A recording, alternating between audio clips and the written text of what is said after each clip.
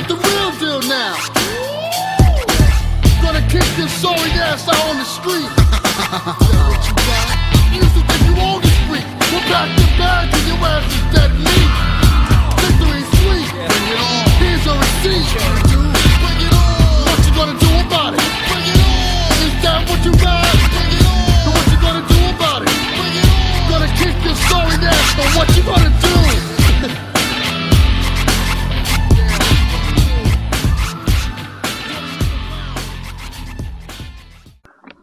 Hello everybody, welcome to the Lowdown Wrestling Podcast. My name is Robert Fuller, and joining me for the first time is Rich Thomas. Rich is halfway in the show. Hey, thank you for having me. Yeah, and we are continuing our series into the Undertaker streak, and in this one we're talking about the Wrestlemania XIII match, where he takes on Sycho Sid for the WWF Championship. And it seemed to me as if they were going, like heading towards Bret, Shawn, 2 for the main event. For that time, Shawn Michaels the champion at the beginning of the year, and then Bret Hart, Steve Austin wins the Royal Rumble, but that's under nefarious circumstances because he got eliminated, the referee didn't notice it, and he goes on to win the match. But unfortunately, Shawn Michaels was going through what I call the total dick phase of his career, where he vacates the title after losing his smile. So it looked to me as if it was going one direction, but then things happened to make sure that, something else happened instead. Yeah, this is definitely a kind of, they always say that you can't really long-term plan because there's too many things that can get in the way. Yeah. And yeah, you'd think after the Iron Man match between Bret and Shawn in the previous WrestleMania, they'd come back for a return match. But yeah, I think we'll get into some of this during the match, but you can definitely tell that there's a lot of emotion going on things other than this match while people are talking about this match. Yeah, you'll definitely see that. So pretty much the story goes to this: that after Shawn Michaels vacates the title, the final 4 in the Royal Rumble were Bret Hart, Sycho Sid, Stone Cold, and The Undertaker. They have a 4-corner elimination match at In Your House 13, and Bret Hart wins the title. But he only has it for a day because he faces Sycho Sid, and thanks to Steve Austin, Bret Hart loses the title. And Undertaker becomes the number 1 contender because he was the runner-up at the elimination match. And there's I can't remember, is it that match or the steel cage later on where Bret Hart shoves Vince? I can't remember which one it is. I believe it's at the steel cage. Yeah. During the promo, so I watched WrestleMania 13 via the new WWE network here in the US. Yeah. And that is part of the promo package at the beginning, is Bret pushing Vince. Yeah, I remember. You can see they're disassembling the cage as it happens. Ah, okay. Yeah, because I remember that bit, I just couldn't remember if it was in the cage or not. Because in the steel cage match, Bret and Sid have a rematch, and there's so much interference going on because Austin interferes because he wants he's already scheduled to face Bret Hart at WrestleMania anyway, but he wants to make a title match, so he's helping Bret out. And Undertaker's interfering because he rather face Sid than Bret, which is actually turned out to be a really good idea. And that's when he slams the cage door to Bret's head and helps Sid win the title. So that's pretty much like the story going in here. It's seeming a bit kind of hot potched together slightly. Yeah, I would definitely say that they ran through a lot of plot leading up to WrestleMania to get it into this position. Yeah. And that it's clear, I don't know,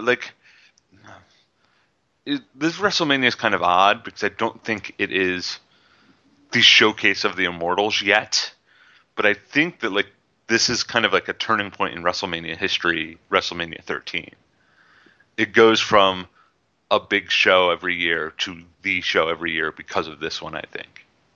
Yeah, it's just very iconic WrestleMania because you've got the double turn with the Bret Austin match, and you kind of see them slowly going towards like the Attitude Era that kind of officially starts the following WrestleMania.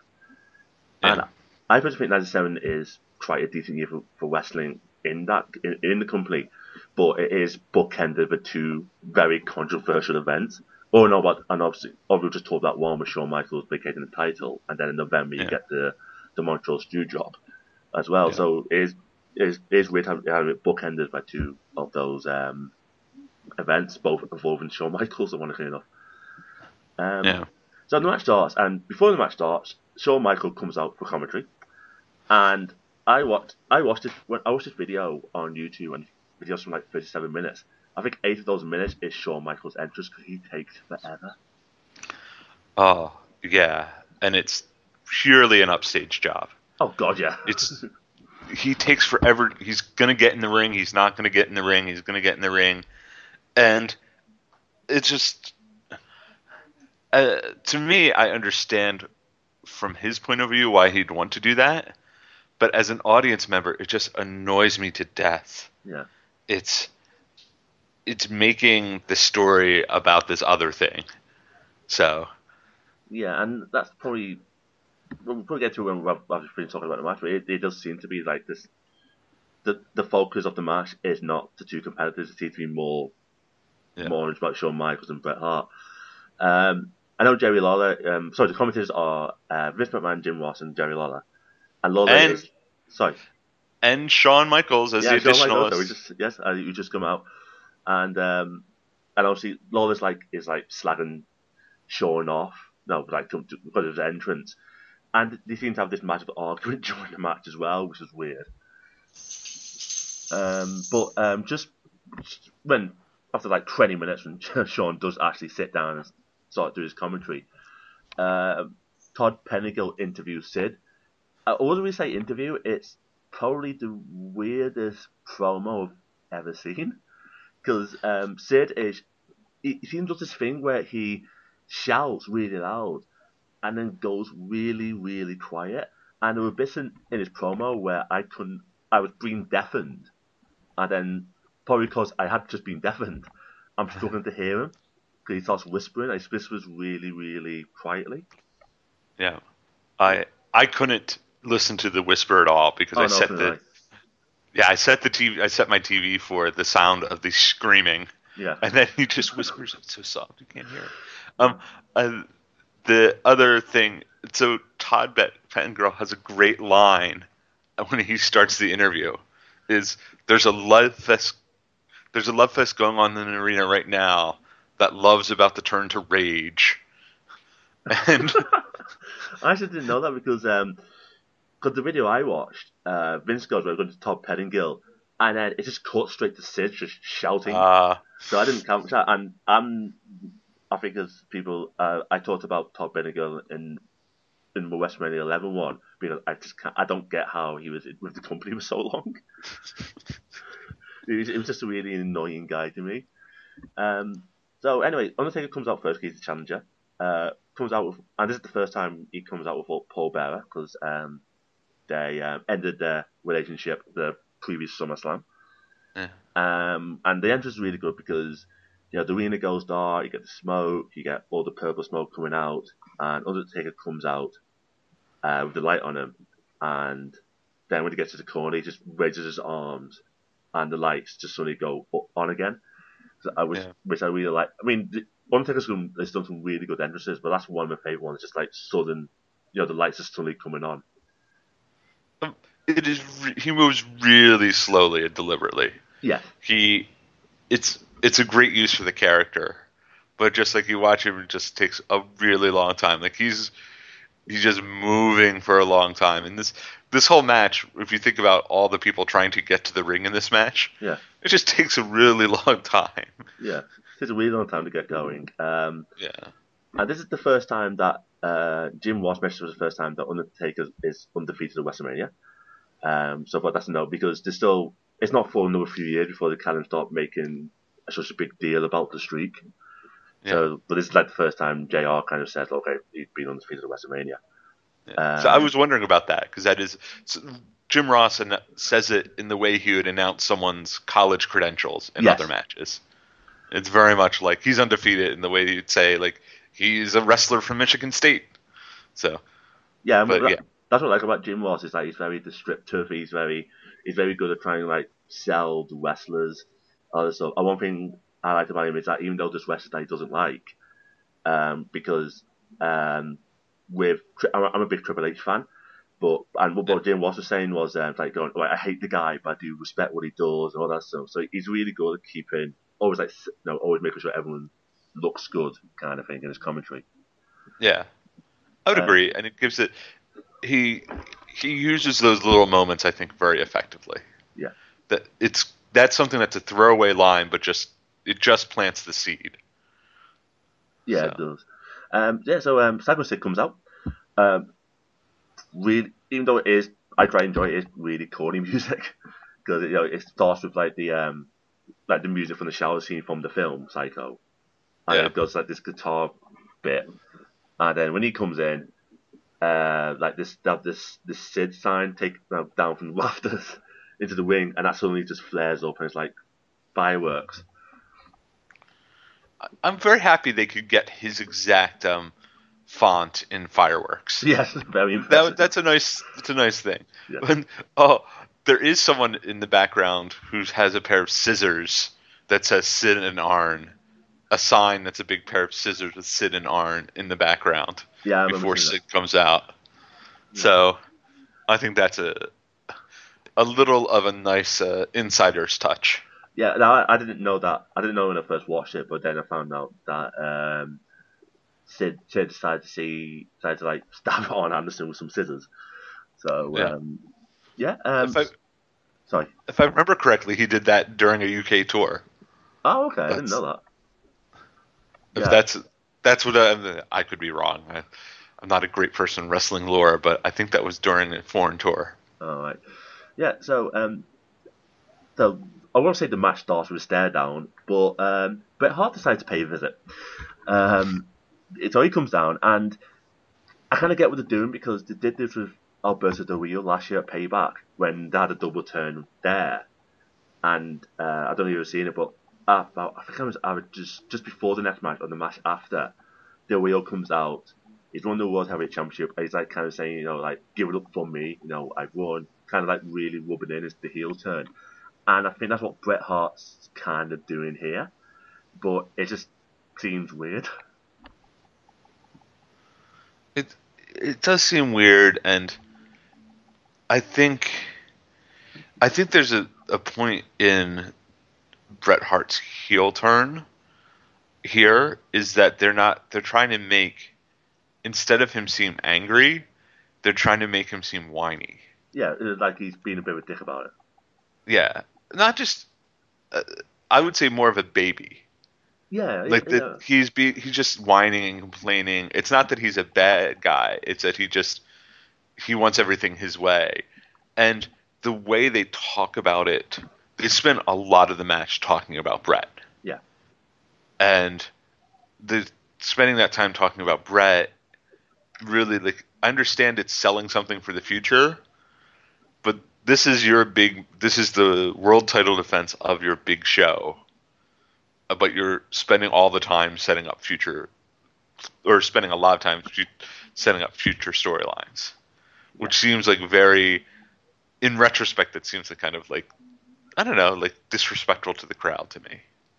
Yeah, I agree. I mean, it's it does seem like a moment it just comes out, you're like, why are you here? But Bret kind of starts slacking up Shawn Michaels, saying that about how his injury is fake, which is kind of true.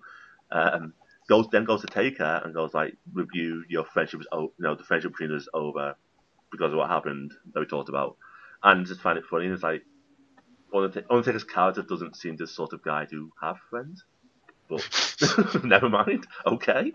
And then he goes to Sid saying that Sid's a fraud because the title should be his, and then it gets even more weird because Sid, who's the bad guy in this, punches Bret and gives him a powerbomb. and then the officials come out and kind of get Brett to leave, and then Taker kind of starts punching Sid, and that's how the match starts. Yeah, I have to say this match in general doesn't have a huge idea about who the good guy and who the bad guy is. Yeah. And Sid comes out and he's giving people fist pounds on the way to the match. He's being totally like he's not acting like a villain at any really time in the match at all. He's just acting like himself. And that is a kind of weird thing because it ends up that there's no villain in this match at all. No, it isn't. They're both kind of both doing good and bad bits in a way. So, I mean, with this match, there's so many West holds because it's the match is like 20 minutes, but I think a good third of it is them doing West holds. And it's almost like they start out doing West holds to pace themselves. Yeah. Like, it's not like they start out with a flurry of activity and do rest holds. They do a little activity and then go to a bear hug. Yeah, that's what they do because, because Taker starts off, getting the offense. Way normal wrestling matches are like, the good guy gets a bit of offense in and then it's cut off by the heel and then all that stuff.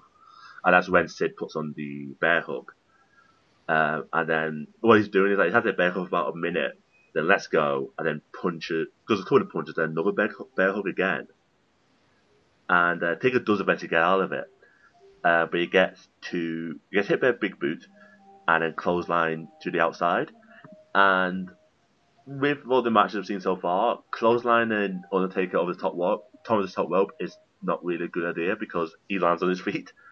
And then proceed to drag you underneath the Sebastian rope back outside. Yeah, it's an impressive. It's an impressive thing to see. Yeah. So you definitely like to see it in the match. But yeah, if you're looking at that pure sports idea that you try to stay away from that. Yeah.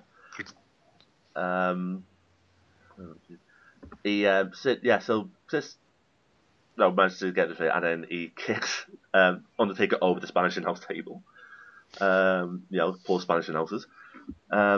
He bounces. And they make jokes about the Spanish announce table, and about that's where Sean's going to start his commentary career. Yes, because Law's yeah. So yeah, which I thought it was funny the way they're building that gag because that gag is not the Spanish announce table gag's not quite in full effect yet. Oh yeah. I mean, I don't forget the tables are just normal tables, not like the commentary tables that you see now. Where it's kind of designed more for safety and to collapse slightly easily because all the monitors are just on top of these tables and there's a time where they're not going to move. You see them move the monitors out the way to make sure they don't. Which seems ironic. You're about to put them through a table, so you move the monitors, not so you make sure you don't make it worse, kind of thing. Yeah.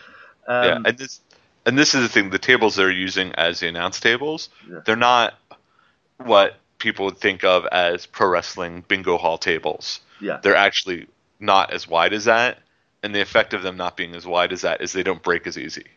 Yeah. So even though people get pushed and thrown over the tables and knocked over, no one breaks a table in this match. No, it doesn't. Because Sid then body slams him onto the Spanish announce table. And this is when they had a really weird moment with Vince, because Vince goes, right, it's no disqualification. And I think to myself, since when? Because since when did it become no disqualification? So, obviously I've read the history, preparing for this podcast, but I don't understand to see anything beforehand to say, oh, by the way, this match is no disqualification. Cause I don't think, Hal Finkel's the ring announcer, I don't think he mentions it in his announcing. And it's just it's just out of the blue. It's no disqualification. It's like, oh, okay, weird, right? Anyway, so there's one thing I want to get back to the ring announcing. Yeah. In the video I had, the ring announcing, they're talking over the ring announcing. Yeah. They don't let him. Then the announcing for the audience in the arena, the announce team just kind of talking over it. Yeah. Doing their own announcement, and that kind of was a little bizarre to me. Because I always thought the ring announcing in WrestleMania is a kind of big thing. Oh yeah, it is, and And it's not like, well, if the world titles now, they let both the wrestlers come in, and then it's like a boxing MMA match kind of feel, where you let the wrestlers come in, and then the announcer would, the bell will ring, and the announcer would announce the challenger and champion, and then, and that's how the match starts. So it's weird, some of the things they do here. So Sid brings Taker back in and goes for 2, and then deploys the Cobra Clutch for a few minutes. Sorry. I'm not the hugest Sid fan in the world. Oh, no. Does he do that a lot, or is he just breaking that out for WrestleMania? I don't know. I'm not seeing many Sid matches either. I mean, I've seen all the times he's main evented like the big shows, because he WrestleMania VIII and then WrestleMania XIII, and then he did Starrcade 2000, and I've obviously watched them. I listened to a podcast about it. I know he didn't do it in 8, and I think he did it. I did do it Starrcade 2000, just Cobra Clutch as well. It's it's not really a move a big guy should be doing. No, it looks worse than the Steiner recliner. Yeah, the Steiner recliner looks really bad, because the way to get out of the Cobra Clutch is going on your knees, and Steiner's doing it while they're already on the knees, so you kind of help him out. But I personally don't think strong guys should do it. Although you've got Alexander Rusev, who's in NXT at the minute. Yeah. He does. Well, it's the same thing because of the accolade, and he's a strong guy, but he's like 5'6" or something. But the way he does it, it looks like he's literally bending the wrestler in half. He pulls back on it really hard. So it's one of those things. Sorry, there seems to be a lot of sides in this. Can't think why. So with this, Sid goes for the second round, does a double axe handle. Taker makes the brief comeback, but Sid powerbombs him for 2. And one thing I always find weird in wrestling is when you pin someone for 2, and you pin again and again. I'll just press a little harder, see if that will work, kind of thing. Yeah, I don't think that's ever worked. I don't think we've ever seen, you push again, now you get the 3 count. Yeah. Yeah. Yeah, that must have been, they're like going, that must have been a free count. I'll just try again, kind of thing. And then Sid does a leg drop for 2, and then does the same thing, calls him again for 2. During this time, commentators update everyone about Steve Austin's condition, because he got busted open really bad in this match. I thought that was a nice little touch by them, because they're kind of like selling his effort in his match, and obviously he looked really bad. So just say to the audience, look, okay, this is what happened to him. He's in the hospital. He did really well, that kind of thing. So, like what Bret Hart was doing at the beginning of this match. The commentators kind of emphasizing the face turn for Austin. Yeah, I thought that was good. I just thought that the little additional Bret Hart's in the back about something whining. Yeah. Like, I guess keeping him in your mind is a good idea, but I get this really feeling that people, knowing this all these years later, you get this feeling people didn't enjoy working with Bret Hart. Yeah. That's the only thing I hear when I hear these things now. Yeah, so. I think I don't think anyone can doubt Bret Hart's ability as a wrestler, but he might be probably a bit perfectionist and everything like that, and that probably would rub people up the wrong way. So with this, Sid tries to clothesline but misses, but gets hit by a flying clothesline. They have a bit of fight in the corner. Tickets sends Sid outside, and then sends Sid flying over the guardrail, which looked pretty brutal.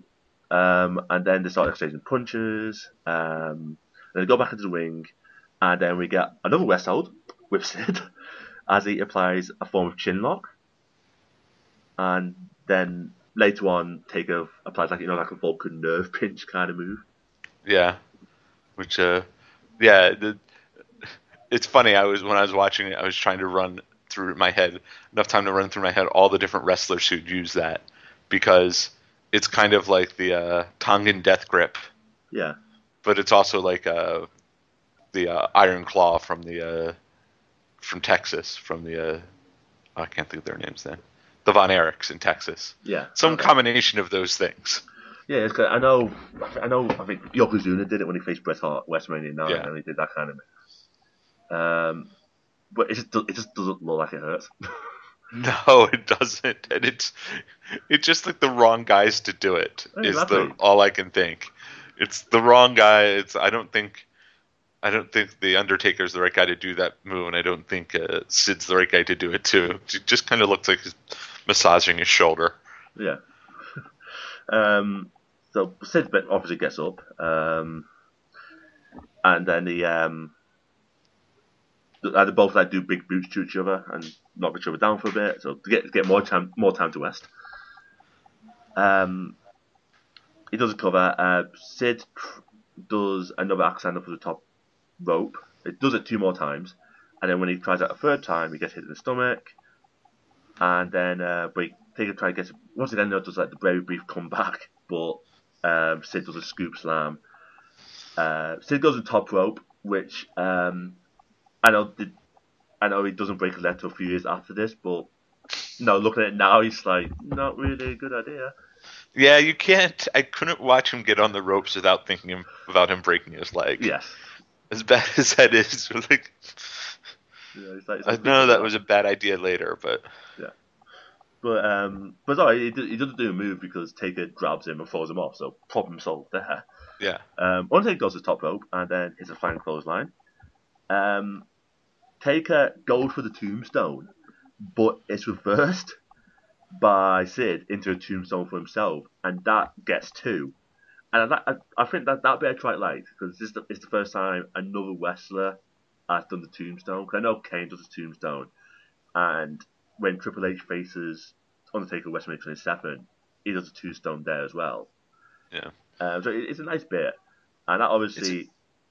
Sorry, you were going to say something?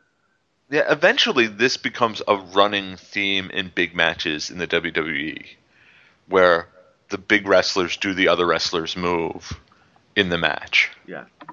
And I wonder if this is the first time that is used in this level of match, and I think it might be. I don't remember it happening before this. Yeah. Because Stone Cold does it, and The Rock does it later on, and Triple H does it in the kind of highlight in the like middle of the Attitude Era. Yeah. It is.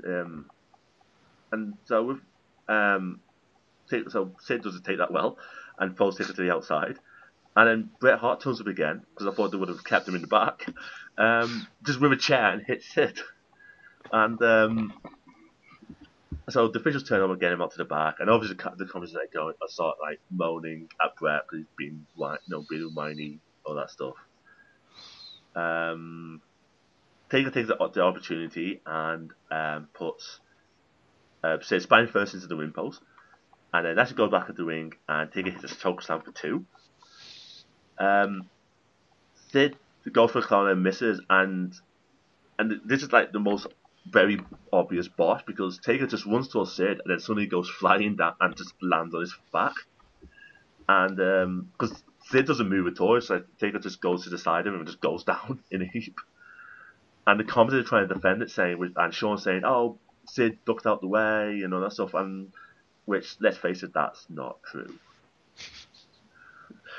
That's not true at all. I mean, I see what they're trying to do, but it's not true.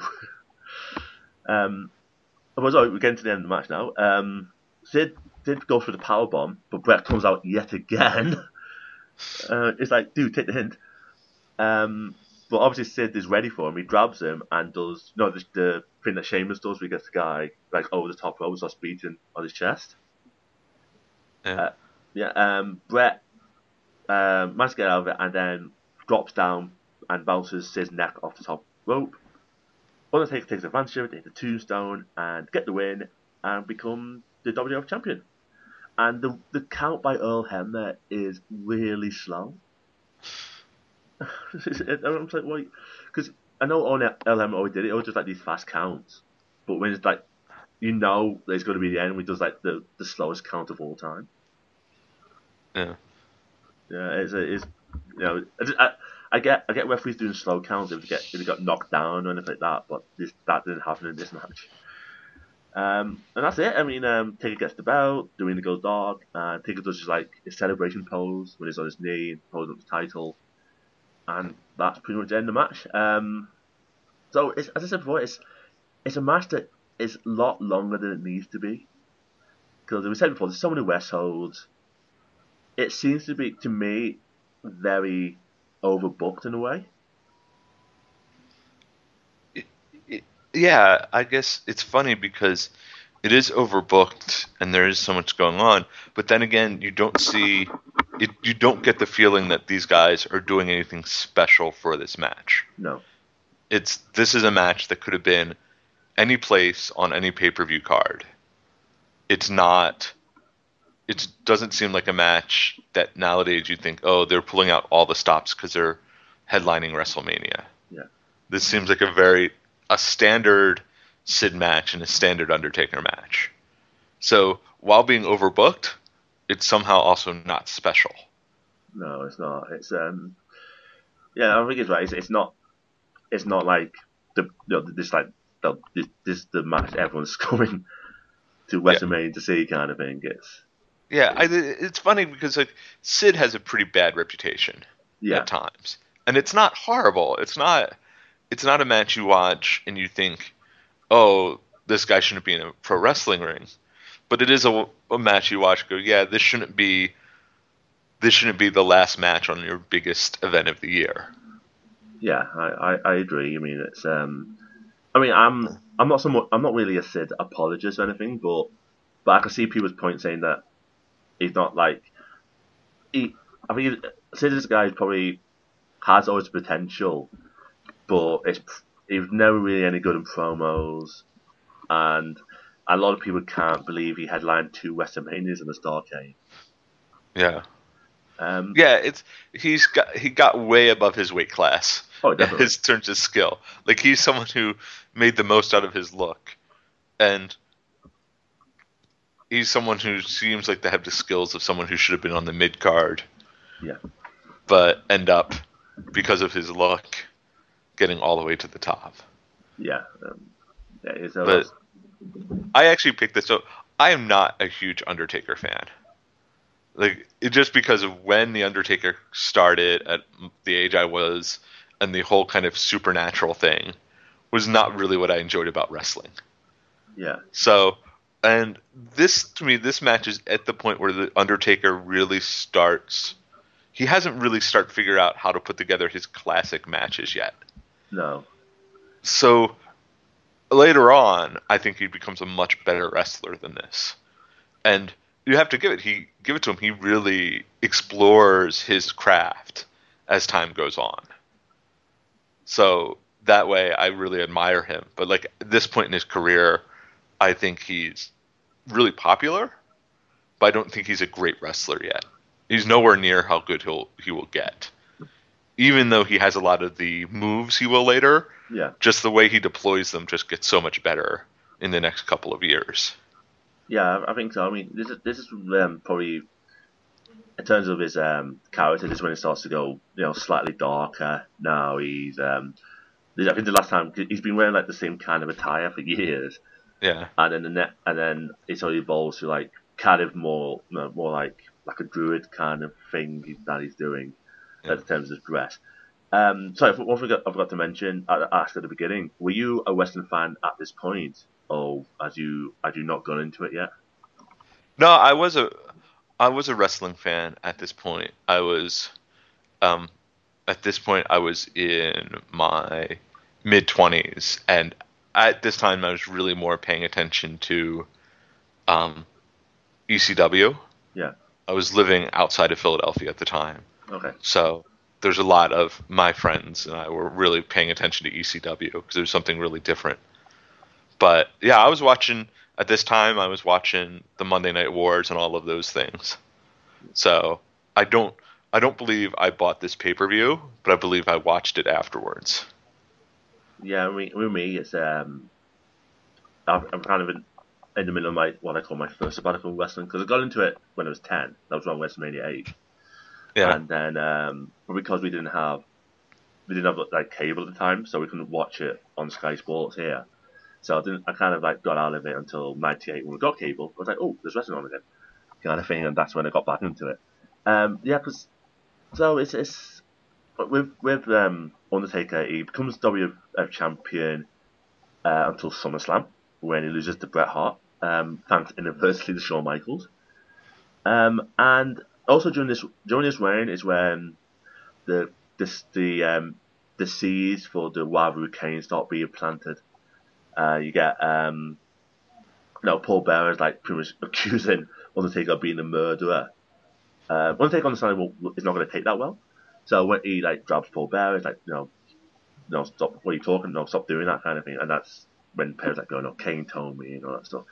And one thing I found, and I'm kind of jumping ahead here, but one thing I found interesting about that is that it's very that with that what they're doing there is comes very very like a very long term storyline, which is you rarely see that now in wrestling. Yeah. Well, yeah. It's the storylines. I would even say people's patience for long time storylines is not what it used to be too. Yeah, Right now, I think there is a long story going on, and people get frustrated about how long the story is. yeah, So I think that there's a little less patience right now than there would have been at that time. yeah. So that's pretty much what Undertaker was doing in 1997. So where can we find you on the internet? You can find me on Twitter at EarthDog, and that's probably the best place right now. I am also, if you search in iTunes for the International Object Podcast, I'm the co-host with K. Sawyer Paul of that podcast. Right. As for me, you can find me on Twitter at Lowdown Wrestling. If you got any questions, just send me a tweet. I'll send me an email at lowdownwrestling@gmail.com. And my website is lowdownwrestling.blogspot.com. And at the minute I'm just focusing on pay-per-view reviews because of work. But hopefully I'll start writing more opinion pieces after WrestleMania. So Rich, thanks so much for being on the show. Well, thanks for having me, and I look forward to listening to the rest of the series and finding out when the streak becomes the streak. Yeah. So that is something that's really intriguing to me. So I'm looking forward to listening to these podcasts. Yeah. Yes, and thanks a lot for listening to the show, and we'll catch you next time.